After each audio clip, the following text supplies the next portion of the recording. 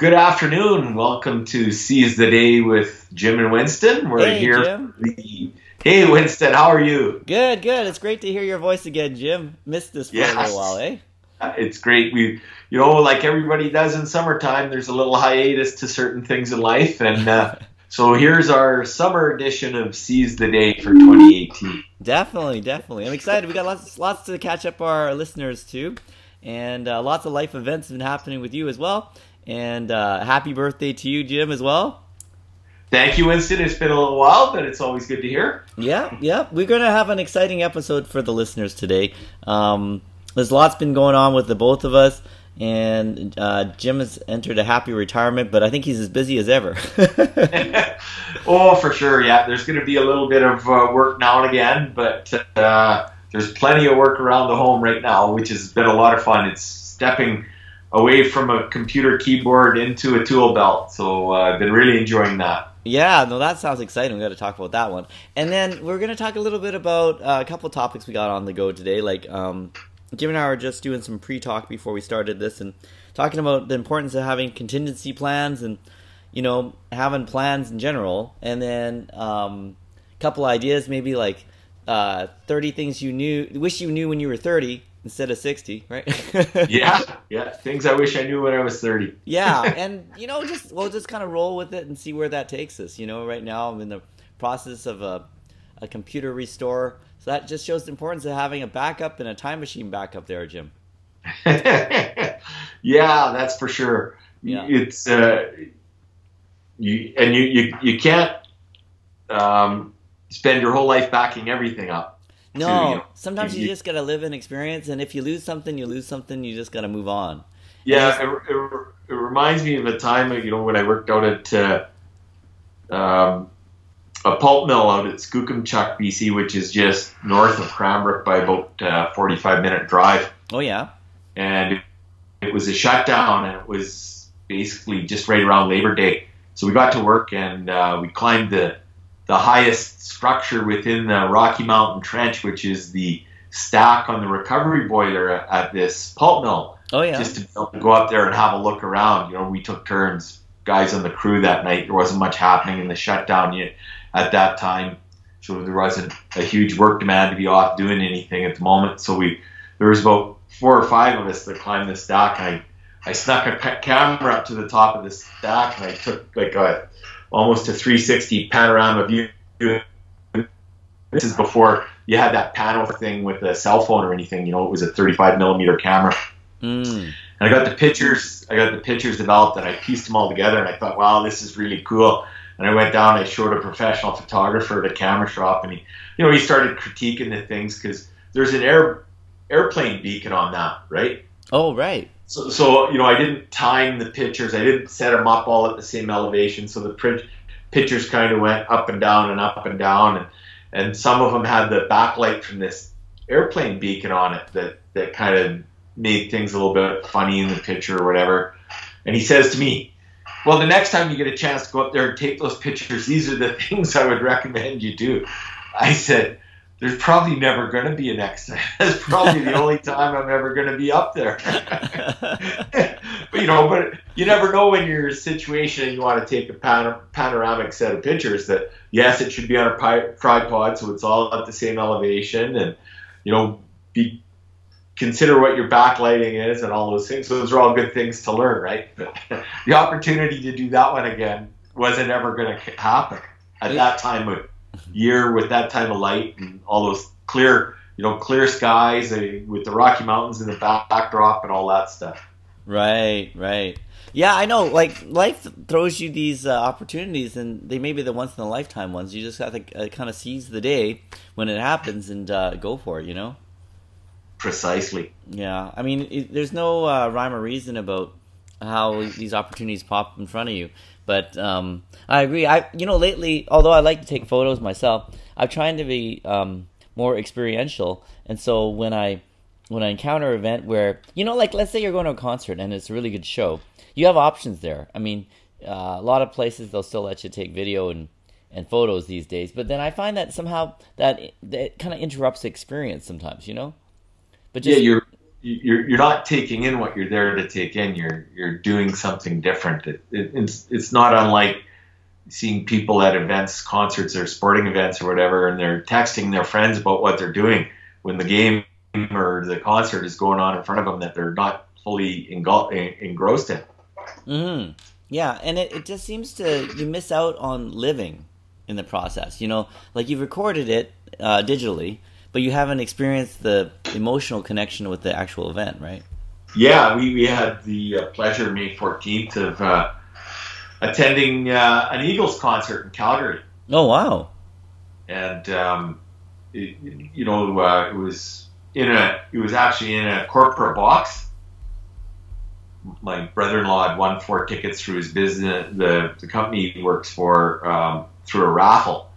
And so, there was kind of, anytime these events happen, there's kind of like a corporate leader within the box when everybody comes, and he asked everybody, to refrain from doing any video or photos, right? Mm-hmm. So we respected that, whereas not everybody within that box did that. So, and the lady sitting beside me was busy. The show was just starting, and she was busy texting this person and that person. And I leaned over to her and I said, Charlotte, because we'd been introduced. I said, Charlotte, I hope you don't mind this comment, but I really don't want to see the backlight of your screen all evening.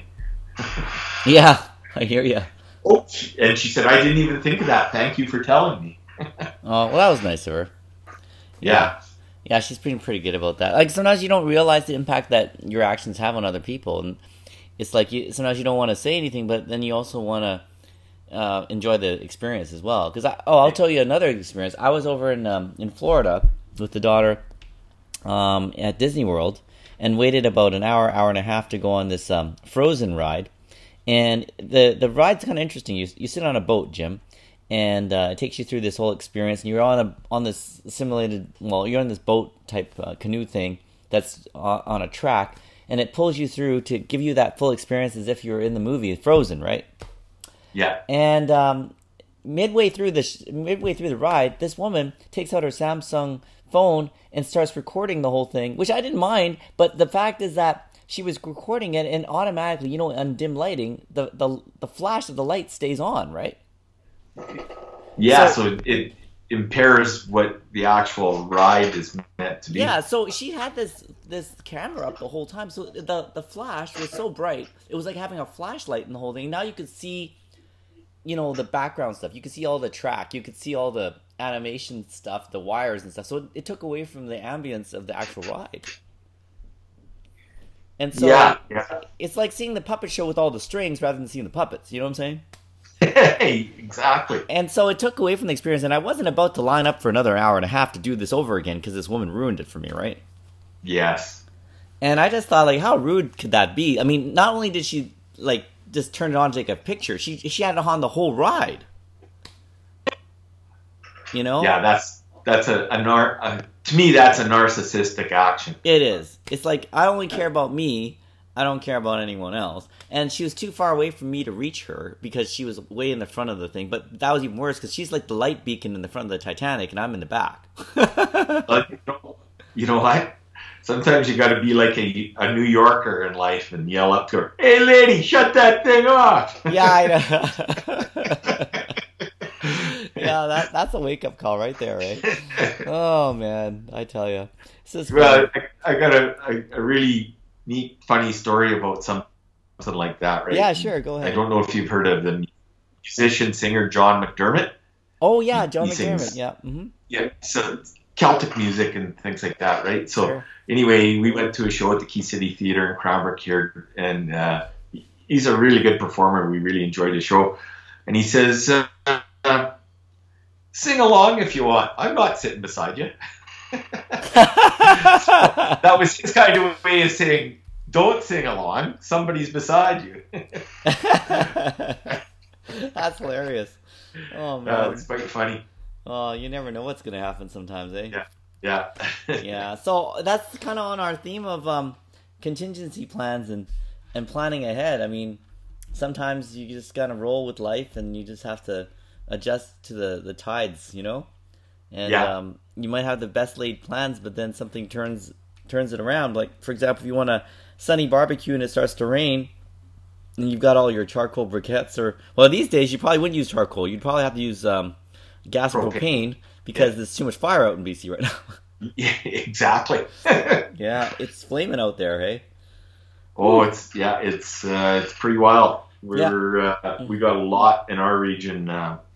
In fact, I'd say the visibility is very poor today, and it's we had some pretty rocking temperatures. We just about hit 41 about a week and a half ago, and it was like being in a blast furnace. It was really, really hot, but it was so smoky.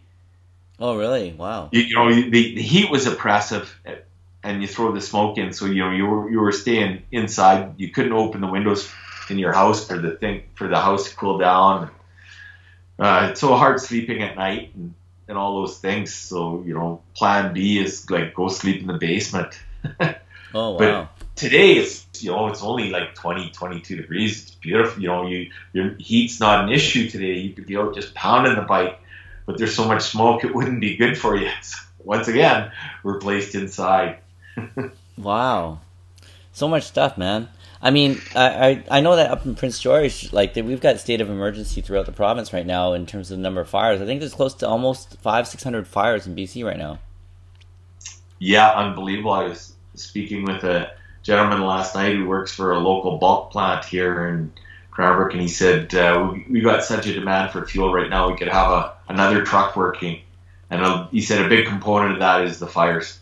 Really? Wow. Yeah. Crazy stuff. Yeah, so where you are right now, is it really smoky? Oh, it's unbelievably smoky. Like in the mornings, does it look like completely overcast even though it's sunny? Yeah, and today, you look and the sun's just a little kind of shiny ball behind a bunch of what looks to be cloud. And, the last 3 days we've actually had a little bit of temporary clearing off and had some blue sky and things like that. But today is really, really, I'd say it's the worst it's been so far this year. And last summer, it was like this for weeks on end. Really? It was really bad here last summer. Yeah, you couldn't do anything outside for like the better part of a month. So what's your contingency plan, Jim? It's not getting too close to where you are, right? Is it like from an exercise perspective, find a way to do something indoors. I'm going to use a rebounder and a treadmill, and continue with yoga and other things to be able to keep an exercise regime going.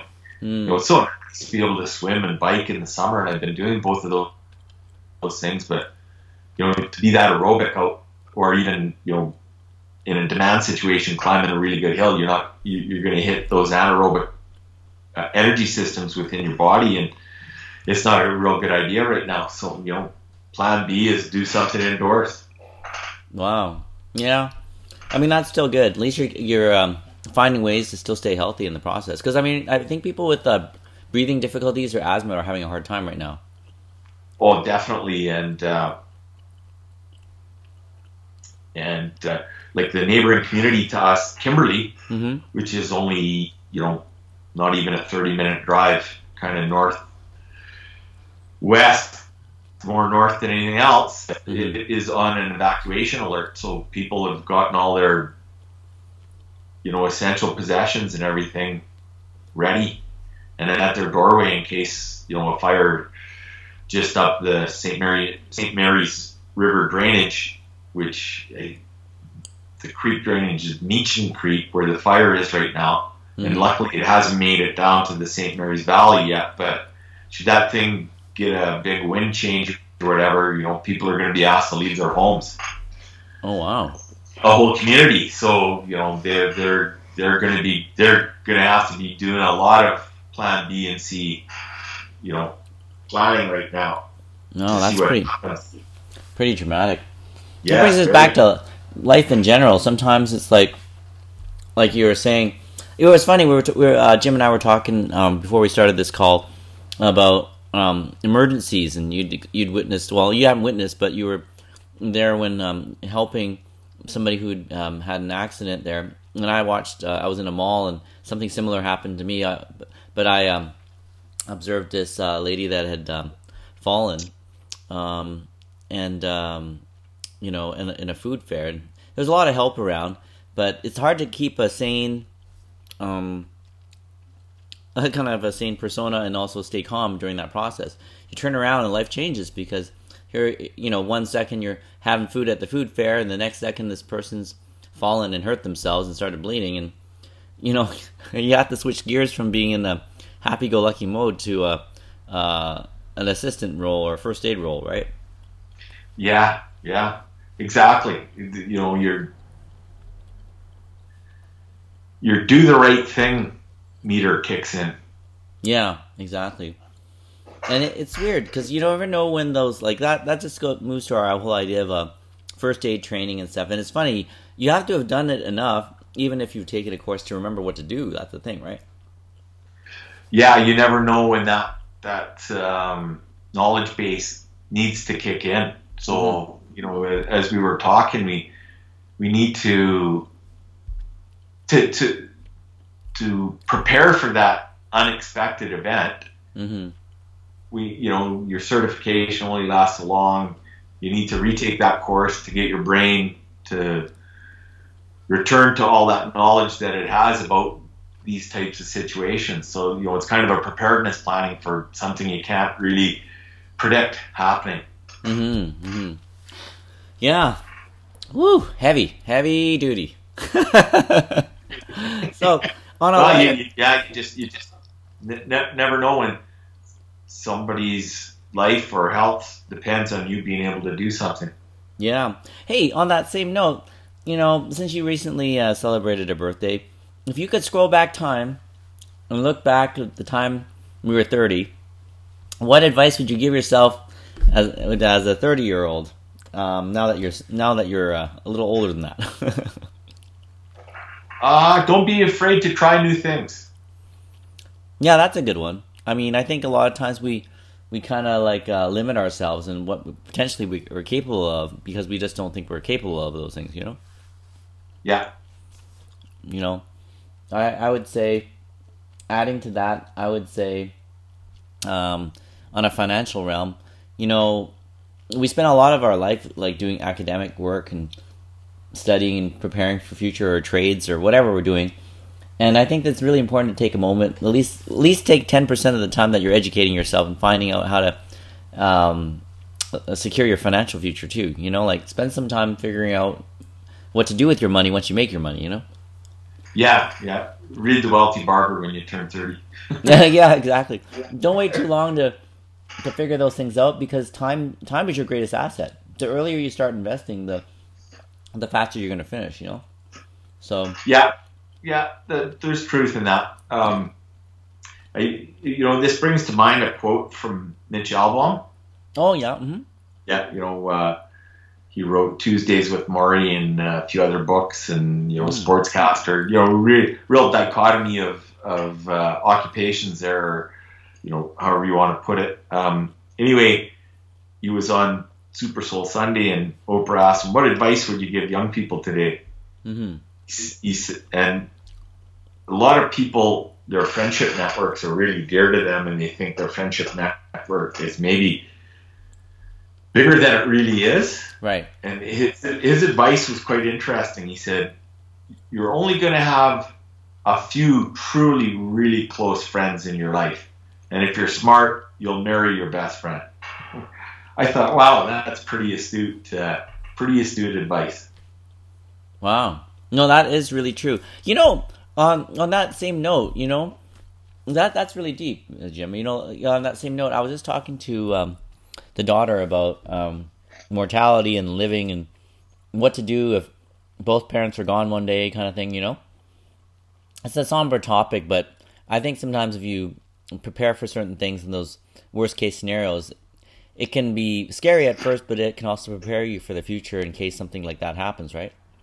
And I was thinking about how it's so easy to blindside yourself by just not wanting to think about the worst case scenario a lot of times and just stick your head in the sand. But then once you have a little bit of inkling of how to prepare for things, it suddenly takes away some of the fear, Yeah, And I know exactly what you're talking about. yeah, and remember I think I wrote you a while back about how my friend of mine, he passed away a lot earlier than expected. He was like 55. And I remember the last time I saw him, this fellow friend from known him for about 20 years, and off and on. It's not he's the kind of guy you don't see every day, but you know of him and you just catch up with him maybe once or twice a year, kind of thing, right? Yeah, And always a positive guy, happy guy. You think that you're going to see him around forever. You look forward to picking up the phone because it's a familiar voice and familiar name, and just easy to work together and all that other stuff. And then one day you find out, and you read the obits, and you find out the guy died, and much too early, at the age of 55, right? And when you're 25, that seems really old. When you're 45, that seems too close. When you are 55, you think, oh my God, it could have been me. and when you're 60, like me, oh, just a young fella. Yeah, exactly. And he leaves behind 3 boys and a wife, and I started thinking, when you were saying that thing about Mitch Albom saying that in your life you only truly have so many good friends, right? And I started reflecting, and it's funny. Daughter was still getting into her exercise about preparing for the future and what to happen if something should happen, and she was going, well, who should I invite to your funeral, or who should I let know? And of course I said, well, you gotta let Jim know, right? You gotta let Jim. But at the same rate, I started thinking, of all the people we have on our contact list, our phone books and everything else, and the people we meet throughout our lives from elementary school, high school, whatever kind of post-secondary and life in general, neighbors and friends, how many of them do we really consider good friends? You can really count them on a hand, right? Yeah, here's a barometer or something I consider when it comes to who is a really close friend of yours. If you need help in the middle of the night, who's going to answer the call? Right. So, when you use that barometer, I think you get a pretty small list. Yeah, because first there's the barrier for you to say, okay, what are they going to think of me if I call that late? Are they going to take the call? Are they going to actually do anything for me? Or another thing that's an easy barometer to separate your good friends from just your superficial friends is this. There's friends that you worry so much about your impression that you send to them that you'll only want them over after you fully cleaned up the house. And then there's other friends that have seen you in so many bad or compromising positions that you don't care how they see your house, that you just want them to come over because you're hoping that they'll do the dishes for you too. Well, I've got a very close friend who's actually also been a bit of a business relationship because he did a lot of work on our house when we renovated it, and his brother-in-law has a saying that goes something like this: if you don't like the way my house looks, you don't have to come in. He actually puts it a different way. He says, get the hell out. It's interesting because how many people in your life can you truly be yourself with or vulnerable with, right? Yeah. Vulnerability is the key word there. You bet. Yeah, and it's it's few and far between sometimes,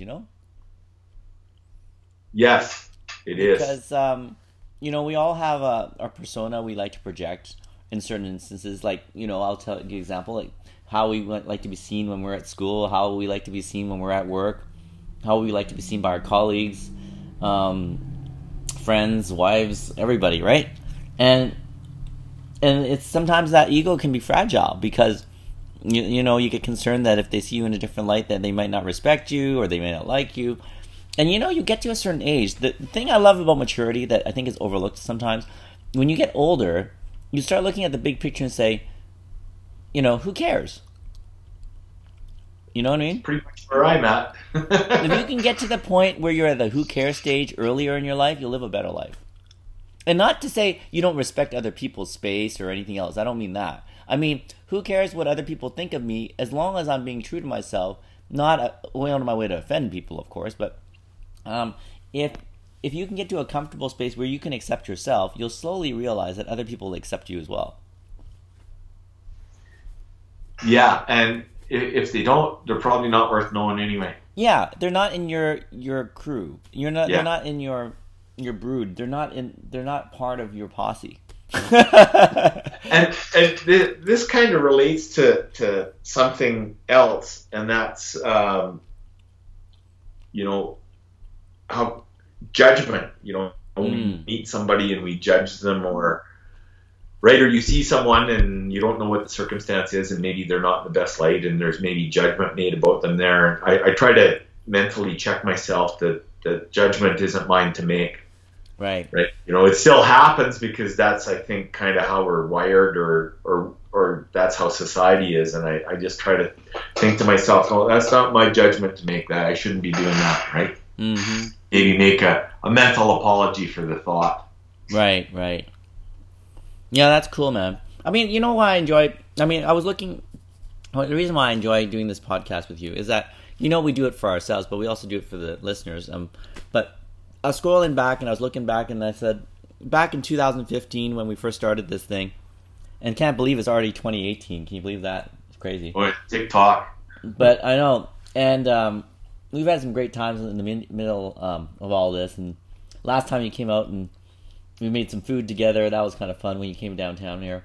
And I just started thinking, like, the biggest gift from this whole process has been friendship. I mean, we already had a pretty good friendship before we started this process, but to be able to have the gift of checking in with you on such a regular basis, and this is the podcast is just an excuse to keep extending our friendship even further, really, right? Oh, exactly. Yeah, it all came about because we'd have fairly deep Deep conversations about some different topics, and your idea to turn it into a podcast was one that was friendship developmental to take it even further. Yeah, and the thing is, we were both committed to keep it going, although we had a bit of hiatus here in our process of doing things. But we always remember in the back of our mind that it's still something we want to do. And so, that'll buy some faith in our listeners there. If we're away for about 6 months, don't worry, we're probably in Bermuda or something. or in the middle of a renovation. Yeah, or something's big happening.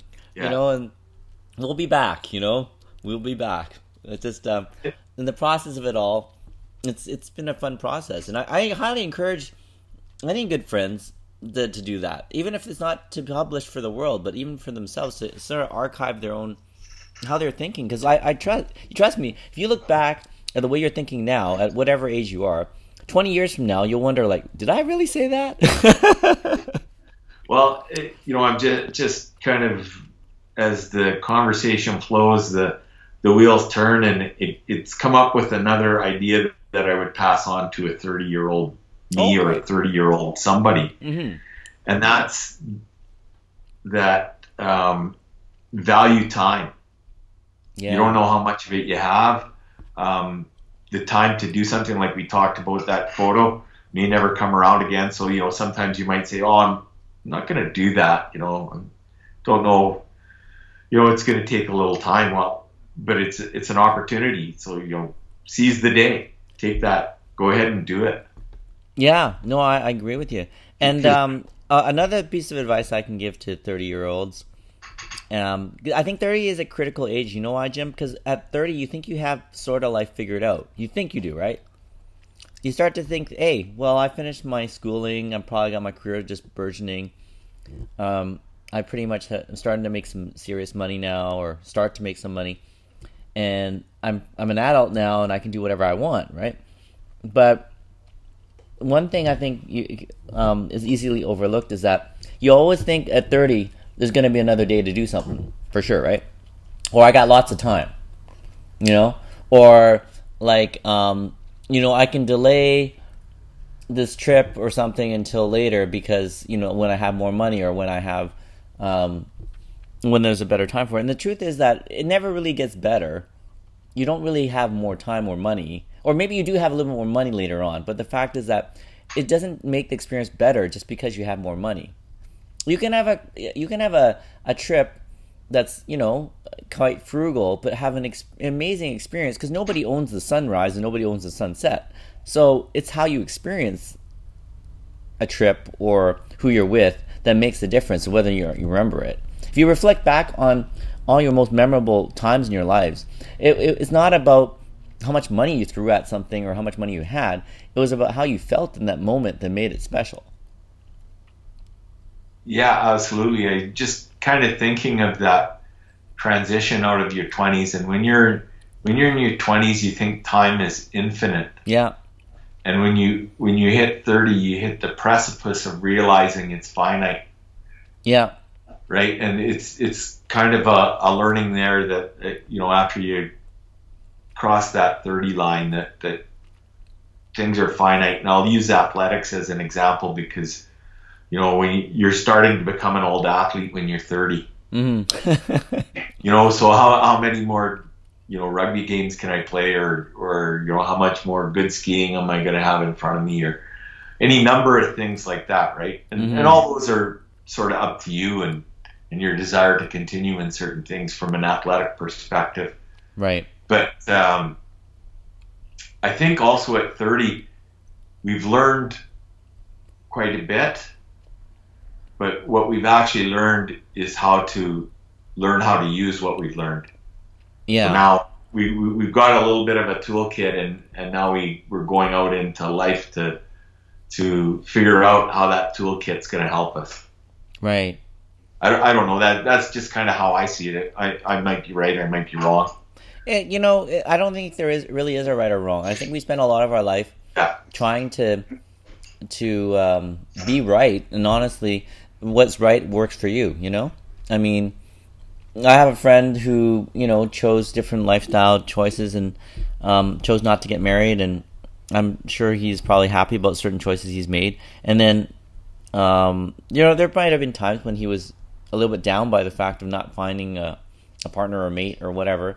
But there's other freedoms that he has that, he's had some pretty good experiences in other ways, like travel and things, without having to really report back to anybody, just kind of experience life and seeing things that a lot of people probably never got to see.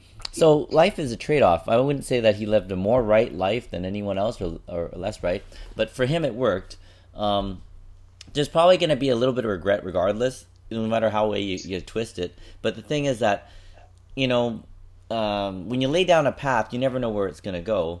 The only thing you can do is enjoy the path as it's being laid, And that path's going to have a whole bunch of forks on it, and you're going to choose some, and you may have to go down that fork a distance and realize it's not for you, and back up to where you were a little while back and move down the other fork. Yeah. I mean, I think it's interesting as we're getting older there, Jim, and we're looking back at different time periods of our lives and seeing where there's some junctures, but I don't have that many regrets because I think that there's certain times that you make the best decision you can make with the information you have at the time that you have it. And I think a lot of times we're too hard on ourselves about those choices because, of course, if you knew better, you could do better, right? But sometimes you can't accelerate the process of change. I mean, you need time to marinate that wisdom, right? Yeah, for sure. Using the fork in the road analogy, you take a certain fork in the road, and for a little while, maybe it doesn't seem like it's quite the right fork to take, and you come up to another fork in the road, and it takes you somewhere else that ends up being where you should be. So that over-analysis of hindsight maybe isn't the most valuable thing to do. Yeah, I was talking to my daughter about stock investment, and we've all had a couple of wins, but we also have been bitten a couple of times too. And she's kind of new to the game on that one, so she's looking at her daily gains and losses in the day. And I told her not to focus too much on the daily gains and losses because they're only materialized after you sell anyways, right? And exactly. If you look on a microcosm on a day-to-day basis of your progress, not only as a stock, but let's use our lives as a stock, there's going to be days when we have our highs and lows. And you're not going to always be knocking it out of the park, hitting the home run, right? But if you measure your success in life only by your daily performance, you'll miss out the long-term performance and gains that could be monumental. I mean, you think about the improvements from the time that you're born to the time that you can walk and then, educate yourself and then get married and all these other things. Those little little monumental changes are huge. Like the emotional development required to even be able to coexist with another human being is pretty major. Yeah, it sure is. You know, using a day as a bit of a barometer of things too. Like often you'll head into a day where you have a lot to figure out, and and you know, at 11 in the morning you don't seem like you're anywhere near where you need to be, and at 2 in the afternoon maybe you're still struggling, or you think I'm not going to be where I need to be by the end of this day.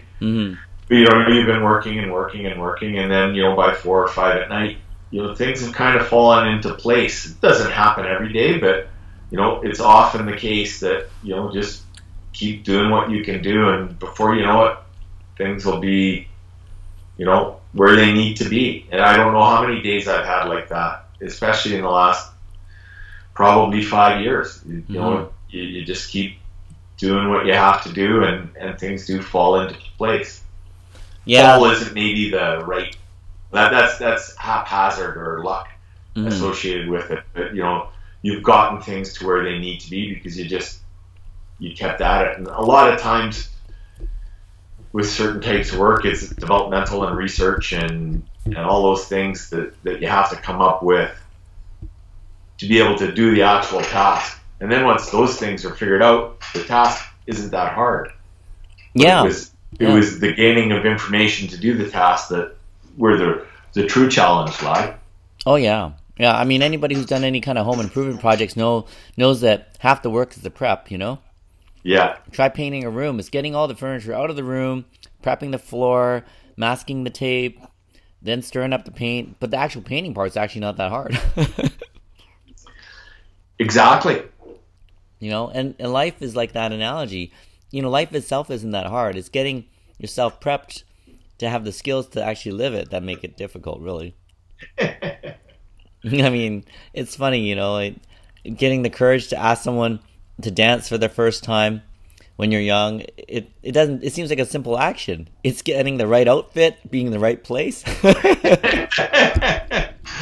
the right approach. Perhaps having a bit of serendipity in that time and place as well. Yeah, you know, I mean, it's funny. You look back and you reflect, and then, you know, we were talking about friends, and you're talking about Mitch Albom, and then how you were mentioning that in our lifetimes, there's only so many real friends that we have, you know? And that can be a fluid thing too, right? You know, the friends you have when you're 16 may not be the friends you have when you're 20 and 30 and 40 and 50 and things like that, right? And it's not right, wrong, or you're indifferent. It's just the way it is. Like, life is an ever evolving situation. So, you know, I have one or two people that, you know, from, you know, 10 or 12 that are still close friends, but it's nowhere near, like I say, it's only one or two from that time that I consider close friends. Yeah, I mean, you know, they see you through changes, and they may change so much themselves that there may not be the link. I've had friends that I've known for 30, 40 years now, and I think that, yes, it's great that we still have the connection, but, you know, the depth of the friendship is really relative to how much you put into it and whether or not the connection still exists, right? Yeah, couldn't agree with you more there. Yeah, and then there's other people that come into your life for a short span, and then suddenly they take it up on the A list, you know? Yeah, there's no real time limit to any of those things, right? You know, sometimes these things take years to develop, and sometimes it happens really quickly. Just got to stay open to that possibility, and you know, stay open-minded to the whole thing.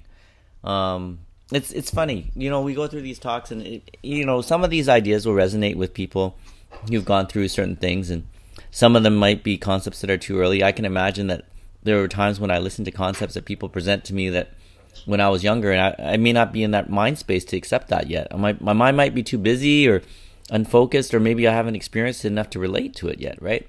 Doesn't make the advice right or wrong. It's just whether or not the timing's right for the person receiving it sometimes, you know? Yeah. I just want to give some advice to those people who are nearing retirement for something they can share with their employer. Okay. And that's tell your employer that you're now working on the 3x10 rule. I like that, 3x10. Okay, how's that go? You know, the employer needs to clearly understand what the 3x10 rule is, and that's, you piss me off 3 times, I'm gone in 10 minutes. So, you know, as you get to that line of retirement or semi-retirement or, you know, independence, whatever you want to call it, right? Right. Realize that your time is so much more valuable, and to worry about all those things we have to deal with from 30 to 60, its importance in dealing with them is weighing significantly. So don't be afraid to let people know that's how you feel. I love that, Jim. That's hilarious. Well, I'll never look at a 3x10 rule again the same way, you know? Yeah. That's hilarious. Well, I'll look at that. As we near the conclusion of this summer episode 2018, my computer, after 5 hours, is finished restoring. Outstanding. Now, I don't know if it's going to work, Jim, but I did. You know, this is a good test of the Apple Time Machine backup that I have permanently plugged into my computer, because I woke up to a wonderful message that said your computer has had an error, it cannot restart. So after about fruitlessly trying that 3-4 times, I thought maybe the computer wasn't kidding because it doesn't want to restart. You know, the first time you think it's a fluke, right? You think, that can't be happening, I haven't done anything. And that's the most frustrating thing in life, when you don't feel like you've done anything wrong and life throws you a curveball like that, right? Oh, and it's just like a regular day. And it always happens on the day you want to do a podcast too, right, Jim? Yeah. I was working on an estimate that was, was over $1 million or whatever, and I had it pretty much all figured out, and few more details to get done up, and for some reason Excel crashed on me and I lost all the files, and I had to redo all that work within 48 hours. And I had to tell the client that, hey, this just happened to me, I need a little bit more time. Maybe a little bit more, yeah. Yeah. Yeah, just a little bit more time. I mean, it never gets done exactly the same way, but hopefully you got the meat of the project done. Did you get that one done at the end then? Oh yeah, I got it all done, and it was pretty frustrating. But we all think autosave's working just fine, and then all of a sudden, I'd never had Excel crash on me. Yeah, it was just waiting for that key moment, Yeah, I guess so. Yeah. Yeah, it's just a test of patience. I'm at just so the viewers or the listeners know, I'm at the restart screen, and I love it when it gets to about maybe, you look at the progress bar, I hit about 70%, it just sits there, and you're kind of wondering, is it still doing something? It's that anxious moment where you're thinking, did it work after 5 hours, or is it just sitting there to toy with me, Well, it's okay. I just figure I'm going to roll with it and just be patient and not overthink it. You know what I mean? Yes, I do. Just like life, you can't rush that process. You just got to let it play itself out and see what happens. And if you happen to get an error or make an error yourself, you just got to roll with it and come up with a plan B. So. Yeah, exactly. One thing I'd want to pass on to 30-year-olds is, like, don't take life too seriously, because life is only as serious as you make it. And what I mean by that is not to be committed and do things that are going to lead to a good future for you, but don't let what you do in your life suck all the fun out of it, because in the end, those are the moments that really matter. I mean, it's very easy to get caught up in things and not enjoy the process, and easy to say after you're a little older, but if you find that out too late in your life, you may not have had too many good times. Yeah, what you do doesn't make you who you are. No, it's a lot more about how you think and how you perceive what's happening to you, and just enjoy the process. And you know what? I honestly think that one of the healthiest things you can do is have a good friendship with someone who does not think the same way you do. Yeah. Politically, financially, all those things, and it can open up your mind to realizing that there's more than one path, there's more than one way of doing things, and that you can still appreciate someone who thinks differently than you. Yeah, totally. Wow. I think we've done some good stuff today, Jim. Outstanding. Yeah. I think we get an A on this one. Yeah, we knocked it out of the park for our summer edition of Seize the Day with Jim Winston this time. It's 45 minutes. You think we're giving them a little bit of bonus feature there. And at no extra charge. I know. Gosh, we're very generous this summer, aren't we? So Oh, yes. we'll have to reconvene at a later date, but that should keep our listeners happy for a couple of months, don't you think? I sure hope so. Yeah. Well, until next time and in between time, and I just want to thank our listeners for listening, and I want to thank my friend Jim for being there through all thick and thin, and hopefully next time we reconvene we'll have some more insightful thoughts to share with everyone, eh? Sure look forward to it, Winston. All right, Jim, stay safe up there. Don't get too smoky. Okay. All right, we'll call it a day, and let's remember to seize the day. Thanks, Winston. All right, take care, bud.